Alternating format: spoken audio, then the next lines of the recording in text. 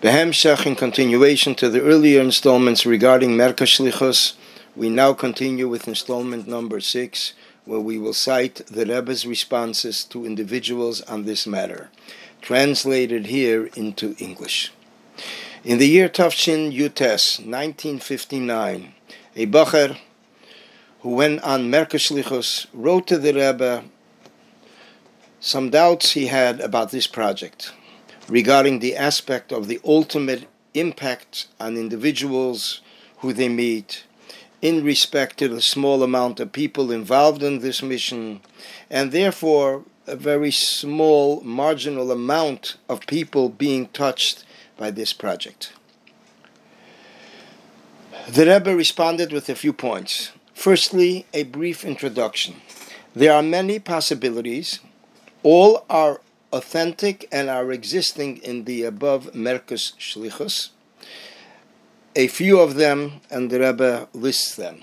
Number one, at times the success in this mission is to the extent that the recipient becomes a giver. Tefeach al manas lahatfiach, which is an expression in Gemara, when one item becomes moist enough to transfer some of this moistness to another, or the expression, a sense of continuity. Likewise, the recipient gives to another. And the Rebbe uses the expression, the concept, a chain reaction process.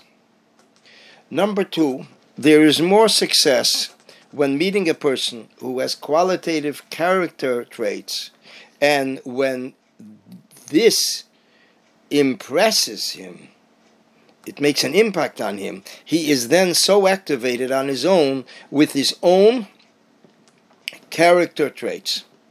It is as a small spark which can ignite a big fire if it is applied to fire powder.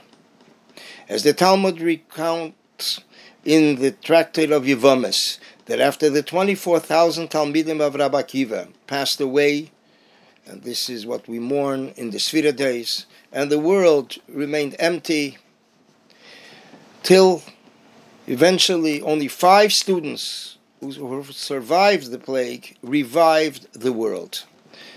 And that's when Torah was re-established. Number 3, a third point, in addition to the above, the Rambam states that when one does one mitzvah, it tilts the entire world to the positive.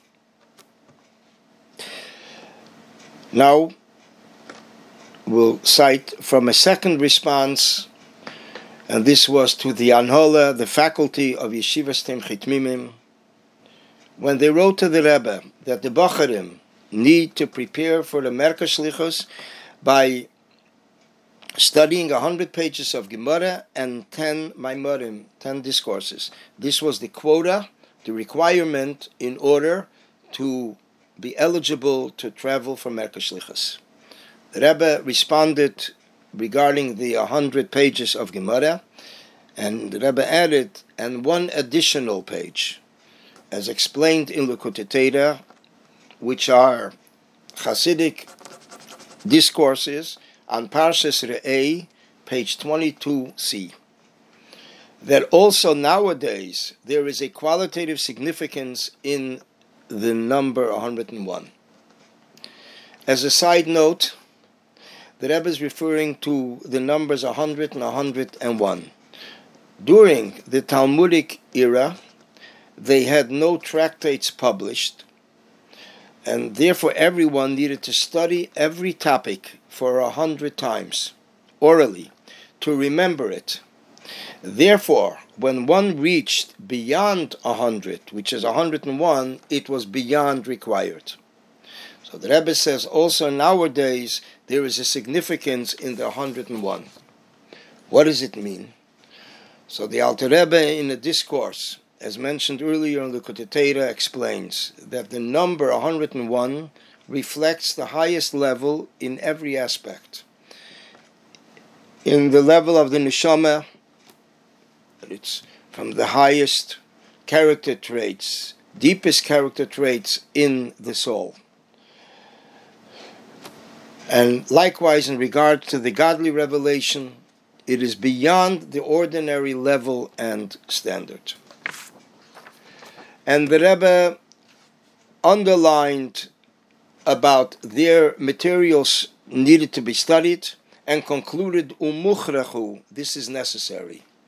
And the Rebbe then concluded with a bracha that v'yehi rotzen sheyovei kol hanal bepeil mamish askir al hatziyin. That it should be the will of Hashem that all this should come down in a practical sense, and I will mention it at the resting place of my father-in-law. We will, in Mirza Hashem, continue in the next installment.